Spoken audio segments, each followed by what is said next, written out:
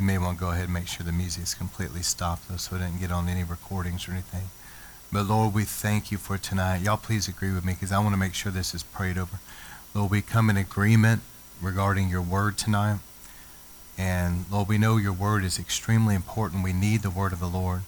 So Father, we come into agreement tonight and ask you, Lord, that you would anoint me and come speak through me tonight the word of the Lord, everything that you want spoken.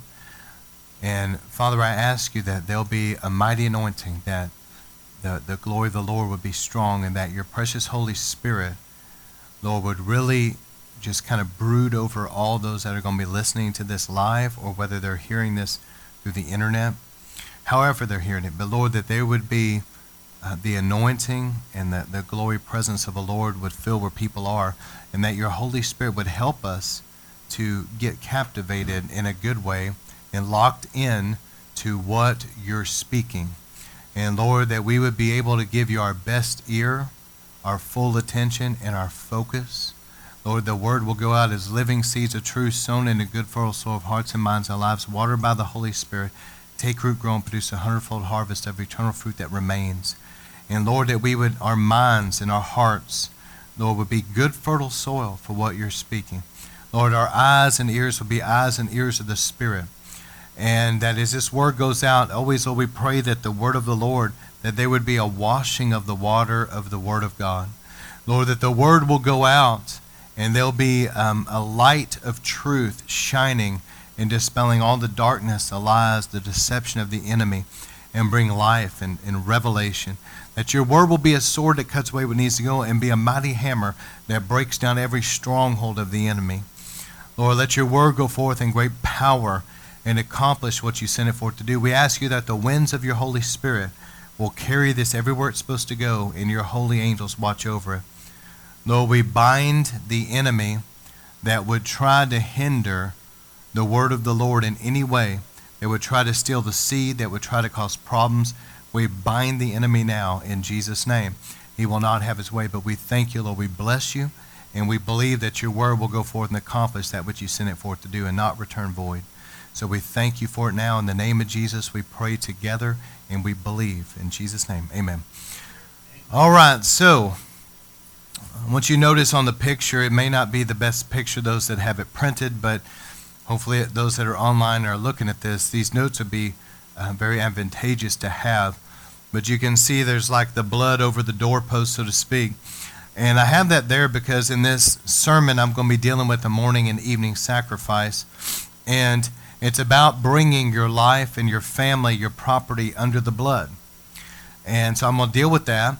And I'm going to cover a couple different things, especially since this weekend on Monday, that's going to be October 31st, 2016. So on Monday, we have Halloween. And so I want to kind of cover some things about the blood and the power of the blood during these dark times. So without anything else, let's go ahead and dive into this. And I want you to notice the Hebrew korban tamid. Korban is the sacrifice, and tamid is eternal. And the reason why it's referred to as the eternal sacrifice is because God said he wanted this to continue on throughout all generations. And we have the fullness of this now in Christ. And I think you'll see that in the sermon.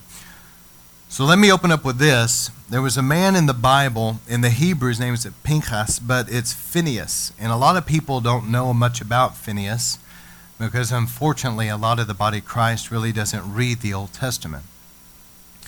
But if you read the Old Testament through the eyes of Jesus and the New Testament perspective, it is full of life and it is very powerful.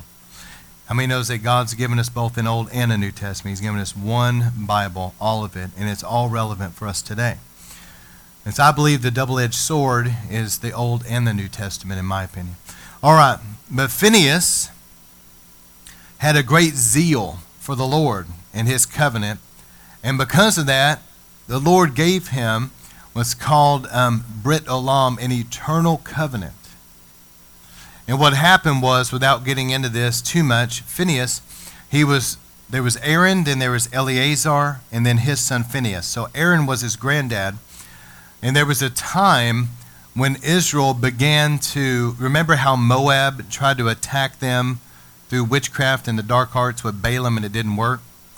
But we deduce from different scriptures how Balaam told Balak that if you'll send in the beautiful Moabite women into the camp, that the children of Israel will begin to intermarry or fornicate with them, whatever, and it'll bring the judgment of God. So even though Balaam could not directly curse Israel because they were protected, they were blessed, he was telling Balak, if you can seduce Israel to sin, then God's judgment will come, and that's how you can hinder them. All right. Well, anyway, this was going on, and man, God got very upset. He sent a plague among the Israelites, and Phinehas was so full of the zeal of God for holiness that he went into a tent, and there was a man and a woman that were right there together, and Phinehas drove a spear through both of them, and they both died. And God saw the zeal and the passion that Phinehas had for God's holiness and righteousness, that God, the plague calmed down right then, and God made Phinehas a promise that he would have an eternal covenant, eternal priesthood covenant. And so Phinehas, even to this day, when throughout the year there's a Hebrew calendar, and on the Hebrew calendar there's what's called a weekly Parsha reading, where different portions of the first 5 books of the Bible are read. And there's a whole portion that's devoted to Phinehas. And it's really amazing because he was used so mightily, but yet few people know about him. And it's believed that that same zeal, that fiery anointing that was on Phinehas, later showed up on Elijah, and then later showed up on John the Baptist. Isn't that awesome? So Phinehas had that fiery mantle upon his life, like the spirit of Elijah, if you will. And so he was a picture and type of Jesus, who would come later, who we know as our great high priest. Remember how Jesus, the Bible says, zeal for his house consumed him, and he made that whip, and he drove out the money changers. And that's that same zeal that we saw in the life of Phinehas. And so Phinehas kind of showed us a picture and type of Christ to come, and so did Melchizedek. And if I end up getting into that, I'll rabbit trail, so I got to move on. But I wanted you to see Phinehas because it's going to make sense through this sermon. Now, the interesting thing about this is that Moses was of the tribe of Levi, and Aaron was of the tribe of Levi. And it seemed like all those that were involved in a very significant way at this time with Moses, governmentally, and obviously in the priesthood, the Levites, there was something real significant with that tribe of Levi. And you would read the life of Phinehas, and you would think that when it was time for Moses to die, the most logical person to succeed him would have been Phinehas. But yet Moses chose Joshua. And it's really interesting when you study this, because some biblical scholars think there's a reason why God chose Joshua over Phinehas, and it's connected possibly to this morning and evening sacrifice. Let me tell you why. I wrote down the scriptures here, but if you read Numbers 27, the very last 2 verses of Numbers 27, verse 22 and 23, the Lord told Moses, choose Joshua. Lay hands on him. He's going to be the one. So that's Numbers 27:23, the last verse, okay? The very next verse is 28:1, and God goes right into the morning and evening sacrifice. And so people, biblical scholars, have kind of put this together and felt there was a connection. Here's why, and I'm going to close with this later when I come back like bookends, okay, and I close out this sermon. But I want you to notice this.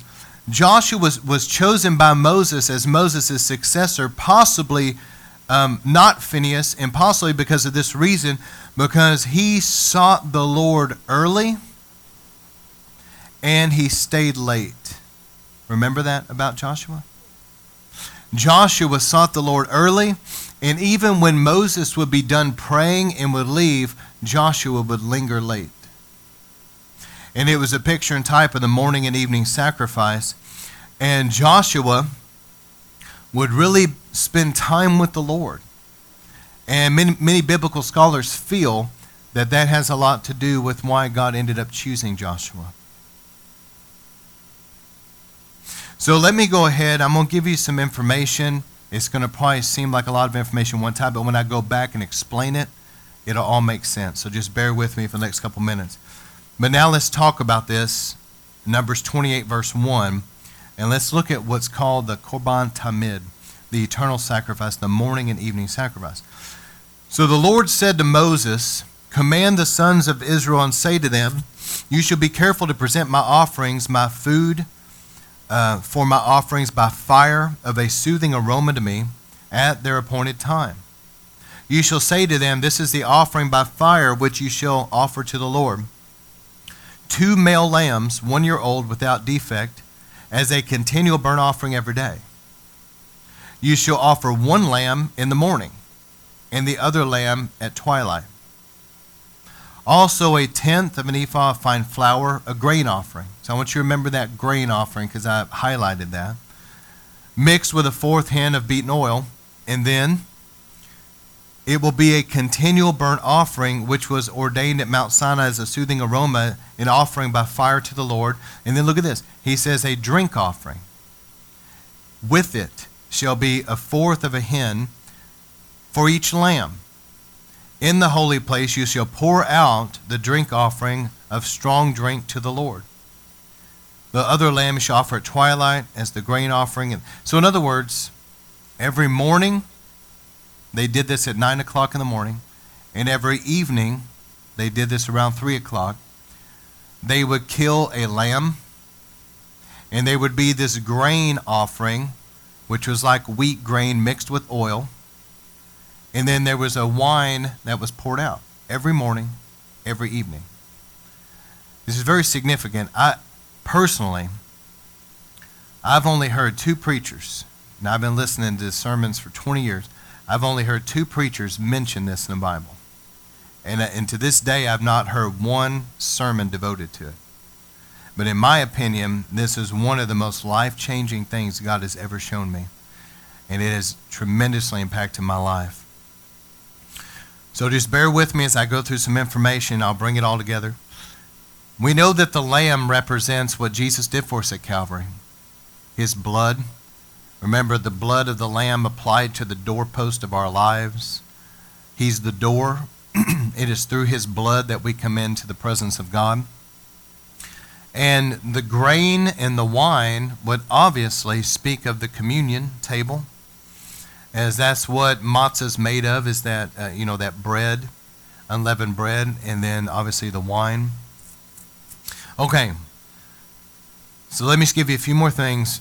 It's important. I want everybody to hear me say this. It's very important. The book of James 1:22 says that we're not just to be hearers of the word, but we're to be doers of the word.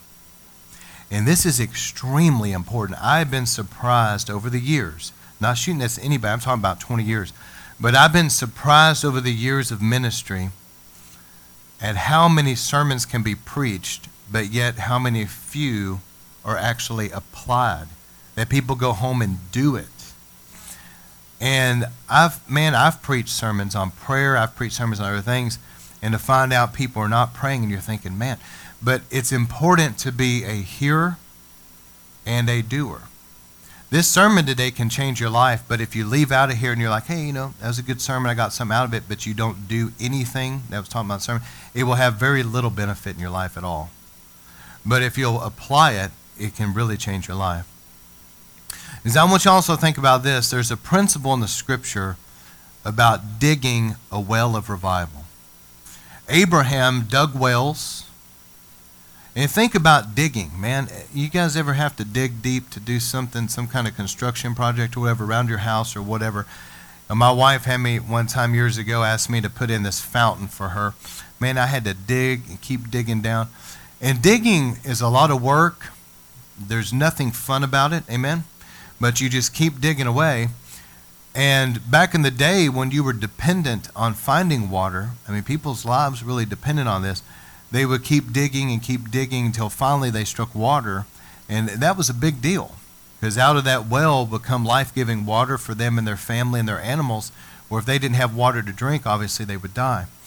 And so after Abraham dug those wells, the Bible says the Philistines came and stopped them up. How many knows the devil will try to come and stop up the wells of revival in your life?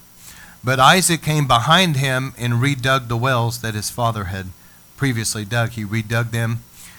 So there's a principle in the scripture about persistent, heartfelt, continued prayers of the righteous. You keep plowing, you keep digging, and as you keep doing this consistently, that you will eventually dig a well of revival, and there'll be a flow of the Spirit of God. But you've got to be consistent and persistent in prayer. It reminds me of the scripture where it says we're to pray and not give up. You got to keep pressing in. And what I've learned is that because of doing this for so long, now for many, many years, of the morning and evening sacrifice, of having a time that I pray in the morning, a time I pray in the evening, that I've been doing that now for so long, that as the evening time starts rolling around, I won't even be thinking about anything, because maybe I'm with Sandy, maybe we're watching something on TV or something like that, but I'll feel the presence of God just begin to descend on me, and I'll realize, oh, it's getting late in the evening, it's about time for me to pray. Because that's how long I've been doing it, that it's dug a well, and my wife will tell you. But you got to be persistent. The thing I've noticed in a lot of Christians' lives is that they're very up and down spiritually. I've seen people over the years that'll be in church on fire for God for 3 weeks and out for 9. They're just up and down. It's like a roller coaster. Those type of people really struggle. All right, so let me give you a little bit more information, and then I'm going to explain all this. So the outer court, many of you guys know, you're familiar with the tabernacle because I've preached on it so much, okay? Because I have a love for the presence of God. That's the most important thing to me, is His presence in my home and in the ministry. That's by far the most important. And that's why I love the tabernacle, because now in the New Testament, we're supposed to be a living tabernacle, the Holy Spirit, and the tabernacling of God's presence should be in our midst. Anyway, so as you went into the tabernacle, you have to picture this thing is about the size of a football field. And it had a large white linen fence that went all the way around it like a football field. Picture having a big white fence around it. And on the east side, it had one gate that you could come in. And in that gate, it had interwoven colors in the cloth of blue, purple, scarlet, and white. It was really beautiful. But you had to come in that gate. And in that outer court, it was lit by natural sunlight. They had that bronze altar where they would kill the animals and burn them. And they had a big bronze bowl, a laver, where they'd wash their hands and feet.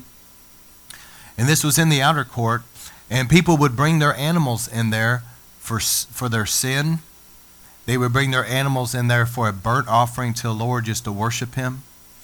And, they would bring to that place like their first fruits offering. They would bring, different types of offering to the Lord according to the law. And so the priests were there to receive that. And in that outer court, that bronze altar, the Lord supernaturally lit that thing on fire in the days of Moses, and He told them, do not ever let this fire go out. And so every morning, the priest had to come in, and that bronze altar was large, and it had a grate there where the animal would lay. And underneath that grate, there was the wood, and it was burning. And then down beneath that, there was like another grate that all the ashes would fall. And there was a pan down there that would catch all these ashes. So you're looking at burnt up wood, burnt up animals, burnt up blood, all of that throughout the day would be burned up. And those ashes would settle down in that pan down there. And it was responsibility of the priest early on. They had to go in there and they had to pull out that tray of ashes and take it outside the tabernacle. They had a place they would dump it. And some believe it was like a river that flowed into the Dead Sea, or maybe they buried it. But they had to dump out those ashes. And that was the first thing, and this is really important. they would go in there and they had bronze utensils. They would start stoking the coals. They would put fresh wood. They would get the fire going really strong again for that day. And that's what they had to do. That's the first thing they had to prepare that place. And it is very important that we as Christians deal with the ashes of yesterday. Because there's a lot of things, I've seen a lot of Christians that live in condemnation about the junk of yesterday. Or something happens that really wounded and damaged them in their past, and they never got over it. And, you know, if I was to sit here, and my wife and my parents and people that know me know a lot of things probably a lot of you guys don't know, but if I was to sit here right now and start thinking about all the people that's done me wrong in the ministry, it would not take me long until I was depressed, until I was aggravated, and until I'm dealing now with forgiveness issues again. I don't do that. The Apostle Paul said we have to forget what's behind and press on toward the mark of the high calling. We all have to learn to do this because everybody in Christianity has a sinful past of some kind. And everybody, after they've accepted Jesus, has done things they wish they wouldn't have done. And that's why the Bible says that if we go before the Lord and we confess our sin, He's faithful and just to forgive us our sin and cleanse us from all unrighteousness. Now listen to some other scriptures. The Lord says, I'll separate your sin as far as the east is from the west. I'll cast it into the sea of forgetfulness. So God forgets it, and God forgives us, and He washes it away. He wants us to learn how to forgive ourselves and let the thing go and not live in it. How many people, they keep wallowing around in the ashes of stuff that God is trying to tell them. You need to forgive yourself. You need to believe me that I've forgiven you, and you need to move on from this. But they sit around and they think God can never use me. I'm such an evil person. And I'm going to tell you something. There's a real spiritual warfare about this because the Bible talks about the devil being a liar, and it talks about there's no condemnation for those that are in Christ, right? And let me give you an example. So we live in a region, I don't necessarily know the details all over this nation, around the world, about spiritual climates. But here in Dallas, the spiritual stronghold is religious witchcraft. You're dealing with the witchcraft aspect, you're dealing with like Jezebel, you're dealing with ungodly control. It's just weird. And then you're dealing with religion. So let me give you an example of how this thing attacks Christians. The witchcraft aspect will sit there and sting people, will shoot thoughts in their mind, will shoot feelings into their emotions. You remember Paul talked about the fiery darts of the enemy? It'll sting people with thoughts and images and feelings that do not originate inside of them. It's being attacked. It's being impressed upon their mind. Maybe real critical thoughts, or maybe unforgiving and bitter thoughts, or maybe lustful thoughts, or whatever, fearful things. It's shooting these things into people's mind. This is the witchcraft aspect. Then the religious aspect will come right behind that and say, if you were really a woman of God or a man of God, you wouldn't be thinking that way.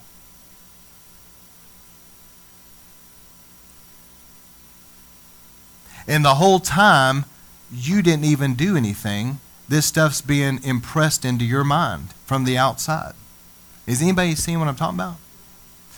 And once you start realizing that you have authority over these things, the enemy will do that. He'll bring people into condemnation. He'll sit there and shoot thoughts into their mind that they don't want there, and they'll renew their mind, and they'll say, God, forgive me. And then some other voice behind that's going, if you were really a man of God or what, you wouldn't be thinking that. You wouldn't be feeling. It's like, I didn't think that or feel that in the first place. Something shot that dart in my mind, and I rebuked that. And you know what? I'm not going to put up with this anymore. You're not going to make me feel bad for something you're trying to do to me. And you start getting angry and bind up the enemy and rebuke him. But how many people are having some kind of a voice tell them, look at what you did a year ago. God can never use you. That's a lie from the devil. And you've got to bring that thing. You've got to take authority over the enemy. I bind you in Jesus' name. I bind this lying spirit. You are not going to torment me like that. And then quote the scripture like Jesus said, it is written, when I've confessed my sin, God has forgiven me and cleansed me from all unrighteousness. You are not going to hover over me and put me in some kind of condemnation. It is for freedom that Christ has set me free. And I am now the righteousness of God in Christ, and you're going to get out of here in Jesus' name. And you stop putting up with these little games that they're playing. They're trying to distract you. And many times when you're on the verge, please remember this, many times when you're on the verge of some of the greatest answered prayers and the greatest breakthroughs of your life, all kinds of that stuff will start stirring up against you. And they'll try to put thoughts in your mind about people that's wronged you, and they're trying to get you to get distracted and trying to get you into some kind of an unforgiveness. And then there's another voice on the other side over here condemning you because supposedly you hadn't forgiven that person. It's like, wait a second, I have forgiven them. This is all a big game you're trying to play with my mind. I bind you out of here in Jesus' name. I feel like I'm exposing something. If people hear me, this will help you. As the enemy tries to do this, I'll tell you, the enemy traffics in darkness. And once you start shining a light on him, it's like all those little roaches that the light hits and they'll scurry. And once you start shining a light, the enemy's going to start running. And so tonight I'm trying to show you, you really need to get beyond some things, the ashes of yesterday. Let God burn it up in his holy fire and let it be dumped somewhere, and that you move on now. All right, then also the Lamb, we know that it's through the blood of the Lamb that we come in to God's presence. The bread and wine speaks of communion. Also from this bronze altar where that wood is burning, the priest had to get a hot coal. You have some kind of bronze tongs or something, reach in there and get a hot coal, put it in a bowl. They had to take that into the holy place, which I'll explain here in a moment. But let me tell you something about this. The morning and the evening, there was blood that was shed. There was blood that was being applied. It is one of the most important things that you can possibly do, is that every single day that you are bringing you and your family fresh under the blood of the Lamb.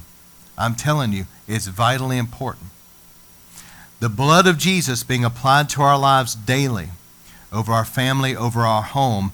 The enemy knows that the blood, it's a no trespassing sign where he sees that blood. Then also, the priest would go into the holy place. I'm going to explain all this in just a second. The holy place. This is where the communion table was, where the lampstand was on the left, and then that golden altar of incense. So now let me explain it all and walk you through it. So everybody look this way, get off your notes. Now I'm going to really make it simple. So every day the priests would come in. They would go into the tabernacle or later the temple area. There was that bronze altar. Like, all right, we got to keep this fire going. They take the ashes out. Somebody would go dump them. They put fresh wood, stir that up, get the fire going. And they realized that, look, we've got to kill a lamb every morning, every evening. So now we're dealing with the morning. They would take that one-year-old lamb without defect, slit the throat, the blood would be there. They'd apply the blood. And they were coming through the blood of the Lamb. The blood of the Lamb was cleansing their sins. The blood of the Lamb was being applied to their lives. And they would take that lamb, it was a burnt offering, they cut it up, put it on the altar, and it would burn completely up.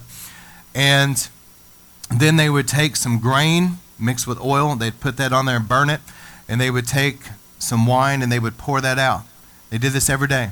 The priests now, they've come through the blood, so now the blood is washed and made them holy. So now they would go up to the laver. They always had to wash their hands and feet with the washing of the water, which represents the washing of the water of the word. They'd wash their hands, the works of their hands. They'd wash their feet, their daily walk.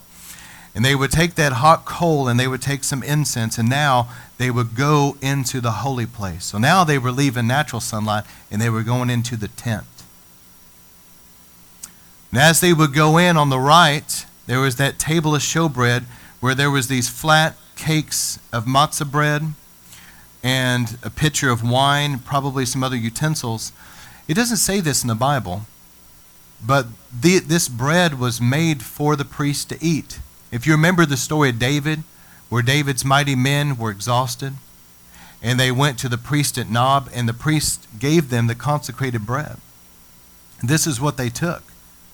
They took those 12 loaves and let them eat it, and that bread gave them strength for the battle. How many of you guys know that the communion table will give you strength for the battle?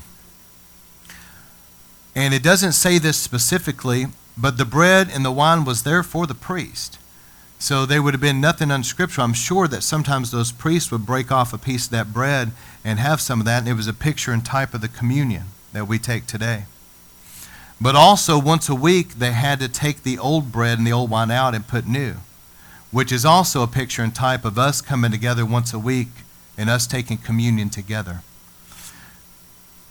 So they would go there. Then they would go to the lampstand. It's a beautiful menorah. And that fire on that menorah had to be kept going all the time. But it was that center shaft, that centerpiece, that was called the Ner Tamid, the eternal light. That was what was kept burning. And Jesus said, I'm the vine, you're the branches. And so Jesus is that centerpiece of that menorah. And all those other branches went into him. And that middle branch is called the shamas, called the servant branch. And that fire that was burning in that middle one, they would use that fire to light the other ones. Isn't it a beautiful picture of Jesus? Jesus is the one that sets us on fire. But they had to keep that thing burning all the time. So every morning and every evening, but every morning they'd go in and they'd have to take out the old wicks. So picture these little cups of oil. And maybe some old linen garment that one of the Levites had worn. It got so much blood and soot on it, different things, that they had to discard it. So the priests maybe took that and they would rip it and they would make wicks out of it. They'd roll it up. And they put oil and they'd put that wick down in there. But every morning they had to make sure that middle one stayed burning. Trim the wick, make sure the wick was fresh, make sure it had plenty of oil. And then from that one, they would make sure all the other 6 were burning. So there were 7 that were lit and they were going. And they would visit that lampstand. That lampstand represents the light of revelation, the anointing of the Holy Spirit. And so now they would make their way toward that veil, toward the Holy of Holies. They're going toward God. And there was that golden altar there. Probably stood around waist high, maybe a little bit higher.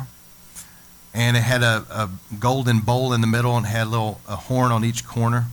And he would take that hot coal with a tongue and he would put that there in that bowl. And he would take some incense that he brought in with him, and he would begin to sprinkle that incense on that hot coal. And that incense would begin to burn, and it would begin to fill that holy place. And he would keep doing that, and that holy place was just full of that smell, that incense, and that sweet fragrance, and that smoky look. And he was sitting in that atmosphere, and he would begin to worship and pray.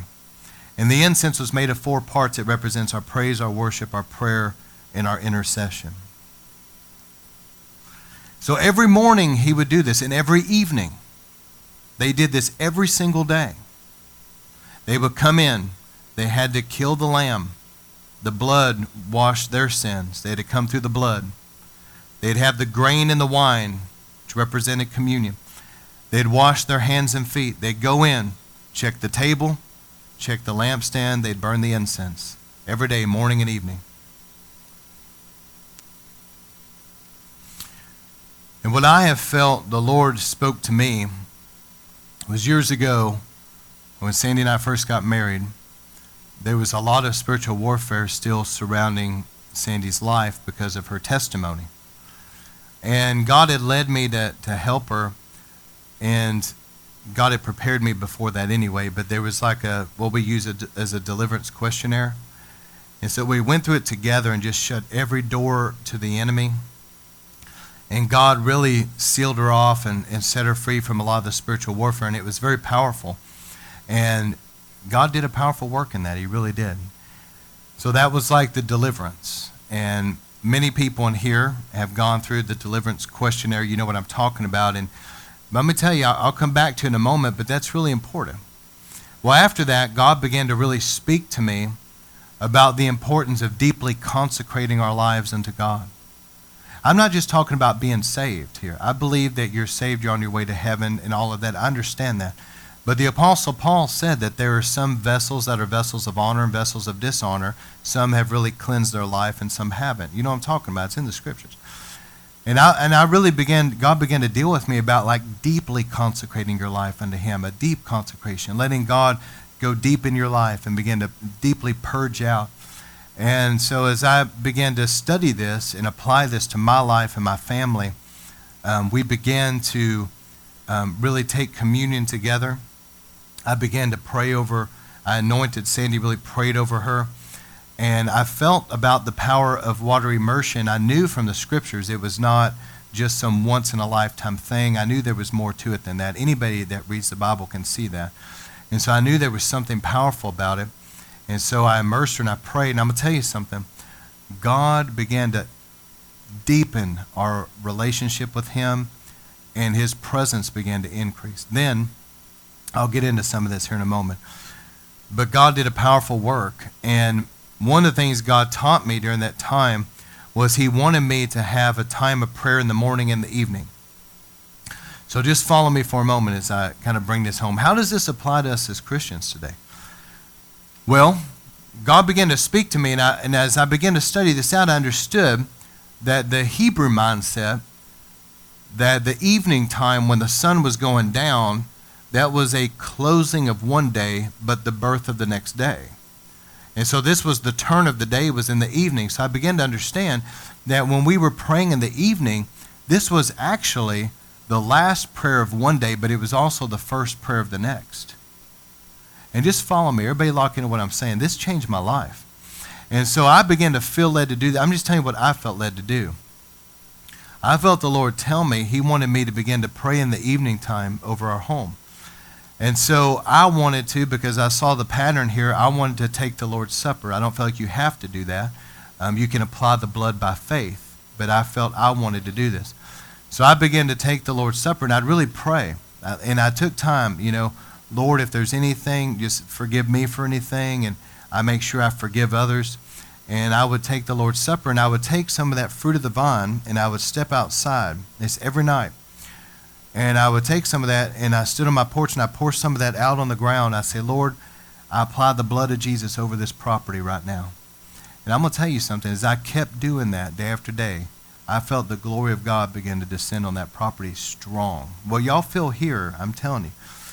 And I applied the blood. And sometimes when we were going into different times, like with, for example, Halloween coming up in a few days, I might take some of that juice on my finger, and there's like a brick around your door. And I would apply some of that over the doorway of my home. And I'd say, Lord, I bring this home and this family under the blood of Jesus. And I'd really take time with the blood. I understood the blood of the Lamb is so important. And as I did that, I would pray, Lord, if there's anything on this property not of Christ's kingdom, I bind it. It goes now. I break everything off this property. This is holy ground. It's off limits to the devil. This ground is under the blood of Jesus. And I would do that every night. And I would lift up my hands like a priest. And I would walk through that home, and I'd speak a blessing, something like just like this. The Lord bless this home and property, keep and protect you. Make his face shine upon you, be gracious, and you lift up his countenance upon you, and establish you in his shalom, his manifest presence. I bless you that you're going to be a place of sweet rest and pleasant dreams in the glory of the Lord. I bless you that there's an open heaven above you, and there's a hedge of protection and a wall of fire around you. For the Bible says, a secret place, no plague, calamity, nor disaster will come near us nor our dwelling. I bless you, your place of a rich, powerful prayer life and fellowship with the Holy Spirit and revelation from the Lord. I bless you that you're a place of rare abundance and durable riches. For the Bible says a good man will have wealth and riches in his home, and his children are mighty in the earth. I bless you that you're a place of healing and health. For the Bible says, I'll bless your food and drink and remove sickness out of your midst if you worship me only. And I bless you to be a place where relationships are peaceful and where people really love and enjoy each other. You're a sanctuary of rest, renewal, refreshing, a haven of the Lord's shalom, his presence and power, where joy and laughter is in you. I bless you in Jesus' name. And as I would do that, I'm telling you, every night as I would do that, I felt the glory of God just start thickening in that home. And this didn't take me very long because I love the shofar and because I have one. I always enjoyed playing that. just real quickly, I blast the shofar and say, Lord, purge the atmosphere. And anybody that knows anything about the shofar, you know that, man, you talk about shifting the atmosphere. A shofar will shift the atmosphere. And so then I'd go up. I did this every night. And this, to me, was the first prayer of the day. And I'd go up, and Sandy and I, and we would, now we'd pray together. And this was important. And I would anoint her, anoint myself, maybe anoint the room, but we would come together and she would speak a blessing over me. And this is important. She would speak a blessing over me. And we would pray together. And here's what I did for those that maybe want to jot down just these little tidbits, but I would always enter in talking about the blood. Lord, I thank you that me and my family are washed and covered in the blood of the Lamb. We are under the blood. We're redeemed by the blood. I thank you for the blood that's over this property. And we come to you in Jesus' name and through his blood. And then I would, thank him, enter in with thanksgiving and praise. I thank you, Lord, for our home. I thank you for us having good, steady jobs. And, Lord, we have clothes to wear. Seriously, there's people out there that don't. I thank you, Lord, that we have good food to eat. There's people out there going hungry. Lord, I thank you for my family. I thank you. And we would just thank him, and I'd worship him. And as we did this, I would feel the presence of God begin to come in that room really strong. And we would do this. And here's what I prayed, if y'all want to, little notes or something. But I would pray. There's a Hebrew blessing called the Hamapil, and this is kind of my version of it. But it's blessed you, Lord God, Kini verse, who, listen to this, causes our eyes to be sleepy, causes our eyelids to close. You're the God of those who came before us. Help us lie down and rise up in your shalom and manifest presence. While we sleep, may we not be disturbed by negative things, fearful things, negative things that would try to come in the night, but rather our sleep bring both rest and insight. Bless you, Lord God, who illuminates the whole world in your glorious ways. And I began to take, and I kind of tweaked that for us, okay? It's not exactly as it goes, but I would take that, and I saw how God grants sleep to those he loves. And I would pray that we'd have good sleep, that we will lie down and rise up in your shalom and in your presence, and that we'd have rest and insight, that God would give us dreams. How many knows God will give you God dreams in the night? And I really spent some time, and I do this to this day. I tell you, I always tell her it's the most important part, and we'd pray about the atmosphere. Okay, if you're jotting things down, this is the main thing. I always pray, Lord, let the heavens be open, let your glory come. And I'd really pray for the atmosphere. Lord, let the glory of God settle this home. Holy Spirit, we welcome you. Let your presence come in here. And I always have something anointed playing. And I recommend that if you have a computer or something, play maybe our services in your home. And ask God to let the glory that's in these church services come into your home. There's something powerful there. Anyway, I'd always have something playing on the computer or something, but that's in another room. But we were praying. I was saying, Lord, let us be anointed tonight. As we sleep, let us soak in your glory. Let us be filled with your Spirit. Lord, allow your Holy Spirit and your holy angels, because the Bible says angels are ministering spirits sent to minister us as heirs of salvation, throughout the night to anoint us and help sanctify, heal, and deliver us, that we're going to wake up out of this refreshed and empowered for the next day. We're going to, here's the mindset I had. We pray for people here, and you may fall under the power. And maybe you don't, but you go and lay down somewhere, soak for a little bit or something in God's presence. And I've had people tell me, they're joking around, oh, it'd be so awesome. Why don't we just sleep here, and sleep in the glory? And I hear what you're saying, but you can do that at home. You really can.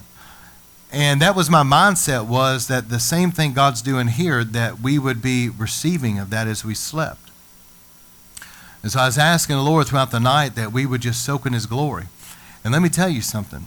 At first, you have to keep praying. Remember digging a well of revival? But we kept praying, and over time, it got to where the glory of God was so strong. And there was a few times I had to ask the Lord to help me go to sleep, because the glory of God was so strong that it was a little bit of a distraction, But the glory of God will be in your home and will rest over you as you sleep at night. And I was reminded of the scripture where Samuel, little Samuel, which I learned something this year I didn't know, but he did have some Levitical blood apparently on his father's side. But anyways, little Samuel that Eli allowed him to sleep in the Holy of Holies by the ark. That broke so many rules, right? But God allowed it. And little Samuel, as a little boy, was sleeping in that glory. And it was in that glory where little Samuel started hearing the voice of God. Remember that? God said, Samuel. And he would hear it, and he'd get up and go in there to Eli. Did you call for me? Eli was like, no, I didn't. After it happened a couple times, Eli was like, okay, you're in there with the ark. Something's talking to you. Next time you hear the voice of God, ask him, speak, Lord, for I'm listening. And God gave Samuel prophecy. But it was in that glory, as Samuel would sleep at night in that glory, that God developed him to be a mighty man of God. How many know Samuel turned out to be a mighty man of God? He anointed King David, and he was an awesome man of God. So that was some things God began to do. And as I noticed, as I would wake up the next morning, coming out of that, you feel so refreshed. I mean, you feel like you've been literally at church all night, soaking in the glory, you know. And I will come out of that and go now into the morning sacrifice. And this was a time, again, where you can come through the blood if you want to, based on this pattern, if you want to take the Lord's Supper. And once again, though, I would apply the blood over my property, and I would pray, I'd speak a blessing, but I would just spend time worshiping and praying. And as a family, I'd always taught my family, I'm talking the whole time, okay? I would talk to them about, look, in the mornings, we each need to have our own personal prayer life. And I teach them how to pray. And so, this whole time, it'd be like sometime in the morning, it's like, all right, it's prayer time. Let's all go split up, And so, seriously, Brianna grew up that way, having that. And so when she got older and got out on her own, I mean, it's a normal culture in our family that you make time to pray sometime with the Lord in the morning. And so even to this day, we'll have a day that we rest on Sunday. And, in the morning time, it's like, all right, well, we got to go have our prayer time. It's just the way it is. But anyway, we would have time with the Lord and would split off, and we would pray, just worship and pray and spend time with him. And that's the time to go through your prayer list, okay? And so every morning, every evening, let me show you something. God really began to show me how powerful this was, and it changed the atmosphere in our home tremendously. And let me show you in the Bible. Now, Israel kept doing this every day. Every morning, every evening, they would apply the blood. The priests were going in. They were worshiping and praying. The morning and evening sacrifice every day. 9 in the morning, 3 in the afternoon. And you do something like this over and over and over, it's digging a well of revival. And there's something, you guys that know what I'm talking about with chronos time in the Bible, the Greek word chronos, and then the Greek word kairos. Chronos time is like chronological time. It's where you're just doing the same thing over and over. Okay, it's like a clock. A clock is just going in a circle. Does the same thing every day. That's chronos time. But kairos time is when it's God's moment to do something. And something will happen. And so the children of Israel, the priesthood, every day, chronos time, every day, they're killing the lamb in the morning. The blood's being applied. They're going in. They're worshiping and praying. Around 9 o'clock every morning they're doing this. It's very powerful. And then 3 in the afternoon they're doing it. And so I want you to notice something. This is amazing to me. So chronos time, but here's points in time when it was like a kairos moment where God moved with great power. Watch this. Peter stood up and preached around the time of the morning sacrifice. And it was at that time, around 9 in the morning, the priests were in there doing this. It was at that timing that 3,000 people got saved. In 1 Kings 18:36-38, the fire of God fell. You remember Elijah? Elijah called the prophets of Baal. Remember all this? They dumped the water over the sacrifice. He was making fun of them. Maybe your God's asleep, whatever. And he prays. And look at this. Fire from God came out of heaven like a lightning bolt, struck the burnt offering when Elijah prayed. people fell on their face before God. The prophets of Baal were killed. All of this happened right around the time of the evening sacrifice. Daniel 9:20 through 21, when Daniel prayed and the angel came, it was around the time of the evening sacrifice that the angel came. These things are specifically said in the Bible for a reason. How many knows when the Bible makes it a point to tell you it's around the time of the evening sacrifice this actually happened? There's a reason that's in the Bible. When you keep doing something over and over and the power of the blood is being applied. And think about this. We're dealing here, by and large, with something that was an Old Testament pattern. Imagine now we have the fullness in Christ, the blood of Christ available to us now. All right, Luke 1:5 through 11, Zechariah was serving the Lord burning incense. Remember Zechariah, John the Baptist's dad? This is what's going on. He's in there burning the incense, and the angel appears to Zacharias and tells him, you're going to have a son, John the Baptist. That happened during the morning sacrifice, or the evening sacrifice. In Acts 10:1 through 4, Cornelius had the angel appear to him and said, your prayers and alms to the poor have gone up before God as a memorial offering. Now send for Peter. And Peter came, and remember he preached, and the Holy Spirit fell on Cornelius and his whole household, the same way that happened in Acts chapter 2 on the day of Pentecost. And the people that were with Peter were Jewish people, and they were shocked that God fell like that on the Gentiles. But the angel appeared to Cornelius, what does the Bible say? Around the time of the evening sacrifice. In Acts 3:1, the crippled man was healed around the time of the evening sacrifice. So what I'm trying to say is, if y'all can hear me with this, if you'll start doing this every morning, and you'll start doing this every night, that you'll bring your family under the blood, and you'll pray. You'll worship and pray like the pattern is there. The pattern is the blood of the Lamb. The pattern is if you want to take communion that's available. But the pattern is what? That praise and worship, prayer and intercession, that incense. That's the pattern. If you'll do that, don't be surprised if you don't start seeing some very powerful supernatural events that happen during those times, because you're digging a well of revival. You guys know this. As we've prayed in River of Life, we have Tuesday night prayer. There was times that it was a challenge. You feel like you're plowing through.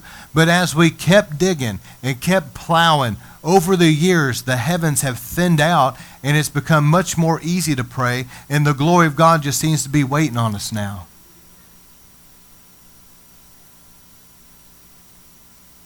This changed my life. And I'm going to tell you something too. It's not my notes, but there's something about having a place, a secret place that you spend with God. You guys have seen that movie War Room. That lady had a room. I'm going to tell you, there's something about that where you keep meeting with God there every day. You keep meeting with God there. There's something about that place where there'll be like a special anointing, a special presence of God there. All right, so now let me shift gears, but I want to say this as I'm going to be kind of moving into something. 3 things I noticed that shift the atmosphere in our home the most. Number 1 was kind of what I shared with you, the communion, the worship and prayer, the speaking blessings. When I began to do that, I noticed the atmosphere in our home became much more of the glory. So that's number 1. Number 2, when my wife and I started praying together before we went to bed, we would bless each other. We would really pray together, and we didn't rush through it. We spent a little time, and I noticed as we started doing that the presence of God increased in our home. She's speaking a blessing over me. I'm speaking a blessing over her. We're coming together in unity to pray, the prayer of agreement, as we agreed together for the glory to come. And then the third thing I noticed as I began to learn about the Hebrew roots is that we would have a day of rest. How many knows this isn't legalistic to have a day of rest? Come on. It's like, I don't feel like we're saved because we have a day of rest. I don't feel like we're righteous. None of that. It's just like, man, it's a gift. I get to have a day off. And just a day to spend time before the Lord and together, like a Sabbath rest. I love that day. I love to have time with my family, just rest in the Lord. But I noticed as we did that, that something about that was special. And at the end of it, this is once a week we do this, but the whole family will come together on Sunday night. We have a time where we do some little worship together. I'll share a little bit out of the Bible. We'll talk about it. We take communion together. I speak a blessing over them, and I really spend some time speaking a blessing. And those that want to say, well, what can you speak? Over the men, you could speak the phrase, the Lord bless you to be as Ephraim and Manasseh, but Psalm chapter 1. And over the women, the Lord bless you to be as Sarah, Rebecca, Rachel, and Leah, and Proverbs 31. And I would speak blessings. I'd speak blessings specifically over their destiny. Now, Brianna is a temple intercessor like Anna in the Bible. Sandy, God's always spoken to me, a mother in Israel, and I'd bless her about being wrapped in a mantle and being God's voice, etc. And we did this. And we came together. We take communion. I speak a blessing. I would anoint them. And as we did that, together as a whole family, and we had that Sabbath day, I'm just telling you, that and then also those other feast times. I mean, these feast times are fun, but they're powerful. I mean, and anyways, we started doing that in my family. We had like a Passover time. We're talking about the blood of Jesus, the blood of the Lamb, and going through that once a year. As we started doing stuff like that, I noticed that the presence of God began to increase in our home radically. So those three things radically changed the atmosphere of my home. So now let me shift gears. I'm going to close out by talking about a principle called koshering, and this has to do with what's coming up with Halloween, so please give me your best ear. All right, so Numbers 31:21. Then Eleazar the priest said to the men of war who had gone to battle. Now I want you to picture this. The children of Israel go to war, they fight the enemy, they defeat the enemy, and now they're plundering all of their goods. So I want you to picture, they're defeating these heathen pagans that worship demon gods. And now they're getting all of their clothing and all of their goods. Of course, if there was some demon god idol, they would dispose of that. But they would gather all their goods and bring it back. And this is what Eleazar the priest said to these people, because this was important. He was saying, this is the statute of the law which the Lord has commanded Moses. Listen to this. The gold, the silver, the bronze, the iron, the tin, the lead, all these things that are metal, everything that can stand the fire, you're to pass that through the fire to cleanse it, and it will be clean. But things that cannot stand the fire, like clothing, you're to wash it with water, and it'll be clean. And so God was teaching them that you're going amongst the heathen, and I'm going to bless you. I'm going to give you all these things. You're going to defeat them. You're going to plunder them. You're going to have all their goods. But it's important. It is extremely important that you pray over this stuff that's coming into your tent, and that you spiritually cleanse it. I tell you, man, over the years, I've got so many stories, blow your mind, creep you out, the whole works, but I'm going to share a few to make my point. But I've seen with my eyes over the years where people had stuff that was satanic, and we'd be burning it, and it would not burn until I took authority over it. And then it went up in a flame. I saw it. I saw the fire above it, but would not consume it until I took authority. It's demonic. I've seen it, and I've also had some other experiences. Let me give you an example. If something is just completely dedicated to Satan, it's totally evil. Like, for example, let's say that maybe somebody had some kind of a chalice, like a cup, that was engraved. It was made, for Satan worship. It had like a pentagram or a goat engraved in it. I mean, that's just what it is. This is something that you can't just say a little prayer over and stick in your bedroom and think things are going to be okay. All right. But there are things that you can't. Most things you can pray over. Let me tell you a story. So my wife's family, as y'all know, were deeply entrenched in the occult. And so there was an old lady named Miss Corral. Correct? Okay. She died, and they had an estate sale. And I mean, you know, this was just, there were things that were bought, but there was this little hutch. Would that be the right word for it? Okay, I've seen it, but I don't even know what it is. It sits in her mom's bathroom, has some things on. But this little hutch that came from this lady's house. Well, because of whatever reason, this hutch had something about it, like a spirit about it. And since they were deeply involved in the occult, they thought, well, this is great, you know. And so they start talking to the hutch and the spirit of the hutch, and it's answering them. But it becomes a divination device. And, you know, so many knocks for yes, and you'll put our hand out, or it'll be cold for no, things like that. And it did that. And so it became a divination thing to them. But how many knows it's just a hutch? If a Christian family had bought it and prayed over the thing, it would have cleansed it, and that would have been the end of the matter. You see what I'm saying?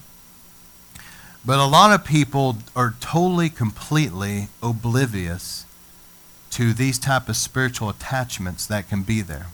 Now, I'm going to deal with it, but I say this because if you'll just simply pray over things, it's going to be fine. I mean, we've prayed over so much stuff, and it was fine after that. So, but if it is something that is evil, pornographic, or witchcraft, or Freemasonry, I know my mother found a Freemasonic ring that she didn't even know, but it was in her jewelry box, and my dad destroyed it and got rid of it. You don't want something like that in your home. Those things will act like lightning rods to bring things. You don't want witchcraft paraphernalia in your home. I'm just telling you. It is legal ground for the enemy to come in. I'll tell you a creepy story. This guy was trying to help a lady. True story. He's trying to help a lady that had come out of Satan worship. And he didn't know this, but she had a box she had never told him about, like a, you know, maybe a shoe box, probably bigger. It was closed up, but it had all of her stuff in it.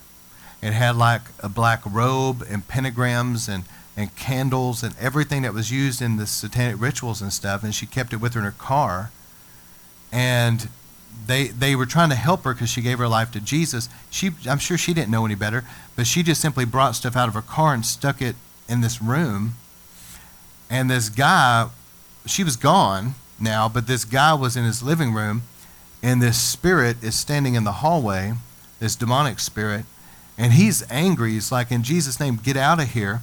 And the thing was stubborn, and finally he says, you get out of here in the name of Jesus, and why aren't you leaving? It just kind of came out, and the spirit said, because I'm invited here because of what's in your guest room. And the guy said, well, I renounce whatever's in the guest room out. And it literally walked out of his home. He saw this thing. He goes into the guest room, starts looking through stuff, and pulls the box out from under the bed, and all that junk's in there. So he had to get rid of it. When you bring that stuff there, that stuff will come with it. Now, but things can be cleansed. Most things can be. And so let me give you one more, and then we'll talk about a few things. So in Deuteronomy 21:10, there's this principle here. When you go to battle against your enemies, now remember, these are pagan, heathen people that are involved in things like sacrificing their children to the devil. They're involved in all kinds of pagan witchcraft practices. And so the Lord told him, said, listen, when you go to battle and the Lord your God delivers your enemies into your hands, and you take some of them away captive, and you see among the captives a beautiful woman, and you have a desire for her to take her as a wife for yourself, you shall bring her to your home. Now listen to this. Shave her head, trim her nails, remove the old clothes of her captivity. She'll remain in your house to mourn for her father and mother for a month. After that, you may go into her and marry her. But tradition kind of brings out some other aspects. Here's kind of what was happening. Somebody would say, well, you know, I want this person to be my wife, but they had to go through this. All those clothing of captivity, the stuff of her past, that had to be removed out, and they would have to take her, this isn't here, but they'd have to take her before the elders. See, every city had some elders that would sit at the gate, and they were the judges of that city. And they knew the law of Moses. And so they would have to take this woman before those elders, and those elders would ask her, are you willing to renounce the gods of your fathers? Are you willing for our God to be your God? For our Bible now to be your Bible? Are you going to convert to what we believe? Are you going to, and she, yes, I'm willing. She would agree. And then now she was cleansed. And from that point on, as she became his wife, she would be simply seen as a part of the household of Israel. You remember the story of Ruth? Was kind of sort of along those lines in some ways. But anyway, it's important that people get cleansed from their past. Very few Christian people, I mean very few, have nothing in their past and nothing in their family bloodline that's an issue. How many Christian people can say on my father and mother's side, going up several generations, we serve the Lord? There was no Freemasonry. There was no other gods that were worshipped. There was no witchcraft. There was no sexual immorality. There was no bloodshed. There was no broken vows. There was nothing that would bring any type of bondage or curse or anything. How many people can say that? Very few people. And so when you come to the Lord, that's why we have what we call a deliverance questionnaire, but it's really just seeing people cleansed of their past. It's extremely important that people take the time to look through that and examine themselves and really get these things taken care of. Every person Sandy and I have ever walked through that and prayed with has told me, I can't think of anybody that hasn't told me this, but they've told me, I feel so different. Haven't they? Sandy will tell you, I feel so light. I feel so clean. I feel so free. I mean, seriously, when I say this, I'm not exaggerating. Mental illnesses just disappeared. Emotional bondages just disappeared. Sicknesses just disappeared. It was because they were taking the time to get all that clothing of their captivity of their past and their bloodline removed. Remember when Jesus called Lazarus out of the tomb and he came out, but he was all wrapped up in those grave clothes. And Jesus said, get those grave clothes off that boy. And they got all that stuff off of him. But a lot of times people come to Jesus and they're resurrected, so to speak. They're born again, but they still have some grave clothes on them. And they need to get that off. And it's important. And so I encourage people to deal with the things. Make sure that you've personally gone through your life and your ancestry and really prayed about things. It's important. There's a lot of freedom there. But also go through your home if you haven't done this. See, a lot of people get saved, but they don't go back and think about, okay, before I really gave my life to the Lord, or before I knew better, maybe there's some things in the attic, the basement, in different dresser drawers, in a jewelry box somewhere. Maybe there's something that I have in my home that either doesn't need to be here or it needs to be prayed over. And some people have said, well, I have things that are jewelry. It's gold, it's expensive, and I have a way, I'm assuming there's a way, I have a way of like melting it down and praying over it and it being something completely different. Well, that's fine. Remember, the children of Israel left Egypt and the Egyptians gave them all this stuff. You know, there is a principle about plundering Egypt. There is a principle about costuring things here where you cleanse it. But the point is that you do need to pray over it. You need to deal with it. But certain things need to be destroyed. If you've got some Freemasonic apron in your house, you've got some witchcraft pentagram or something, you need to destroy that stuff, and I mean destroy it and get it off your property. Get a hammer, start a fire. You need to destroy that stuff and get it off your property, okay? So let me close with this. Points of entry. This is something also God dealt with me about. You need to pray. Be careful about what's coming in and out, trafficking in and out of your home. If you pray over it, it's going to be okay. But see, a lot of Christians don't. That's the problem. They don't pray over anything. They don't really pray over their home. You know, my wife and I just helped a guy and his wife. They contacted us because they were having some strange paranormal activity going on. They don't know where it came from, but it was there. They got a new house, and they don't know if maybe it was associated with the land or something, but it was there. And they asked us, so me and my wife go, and I printed off, and I maybe need to add this to these notes, but we have a teaching on cleansing your home and land. It kind of walks you through it. So I printed it off and gave it to the husband. And he was just really thankful. He was a sweet guy, you know. And I was like, all right, let's do this. So we got like some wooden stakes. We were going to go stake off this property. I mean, we were serious about it. And so we're going through, we're walking this property. You know, it's nighttime. And you know how it is. You have neighbors, you know, so it's nighttime. But we're walking the property, applying the blood over this property, the four corners. He's writing some scriptures on this. He's driving it in the ground. This is holy ground. This is God's ground now. Satan, you have no right here. And I'm walking with him. We're going around this whole thing. We marked that thing off. You're going into the home. He's going through the home, anointing the doorpost, praying over it. And, you know, we prayed with him, and he wanted me to blast the shofar, so I did. You know, he thought that was pretty cool. But we prayed over his home, and you know what? That stuff completely, totally was gone. It's never been back. The problem is a lot of people just don't pray. They don't know because it's not talked about in their church. But I pray over doorways. And let me tell you something. Think about these doorways. What about your DVR and what about your Wi-Fi? You need to take, like the blood, by faith, the blood of Jesus, maybe take communion, take some of that juice. You need to apply that over your DVR and your Wi-Fi. And you need to make sure points of entry that they're sealed off by the blood of Jesus. And you're saying, Lord, there's not going to be anything coming on this property that's not supposed to be here. And since we've done that, we don't have problems like that. Now, let me ask you this question too. What's coming in and out of your home? See, Christians pray over their food, but unfortunately, I think most Christians don't really mean it. Y'all know what I'm talking about? They just say some quick little prayer they don't even mean. And it's just, but listen, it's important to really pray over stuff and really mean it. You know, nowadays you've got strange stuff like with the Muslims and all that. They're trying to turn animals toward the east and slit their throat, and it's supposed to make it, I think it's halal or whatever, and it's supposed to make it ritually for Muslims, and a lot of meat is like that. Well, the Bible says all food can be consecrated by the Word of God and prayer. So we need to pray over it, but the point is pray over it. So every morning and evening when I'm applying the blood over my home and everything in it, all the food in it, all the clothing and everything. I'm going to tell you something. When I was growing up, it was different than it is now. I don't know why, but some of these stores that I go into, even clothing department stores, there's just something weird. There's just a weird spirit. And it used to not be there years ago.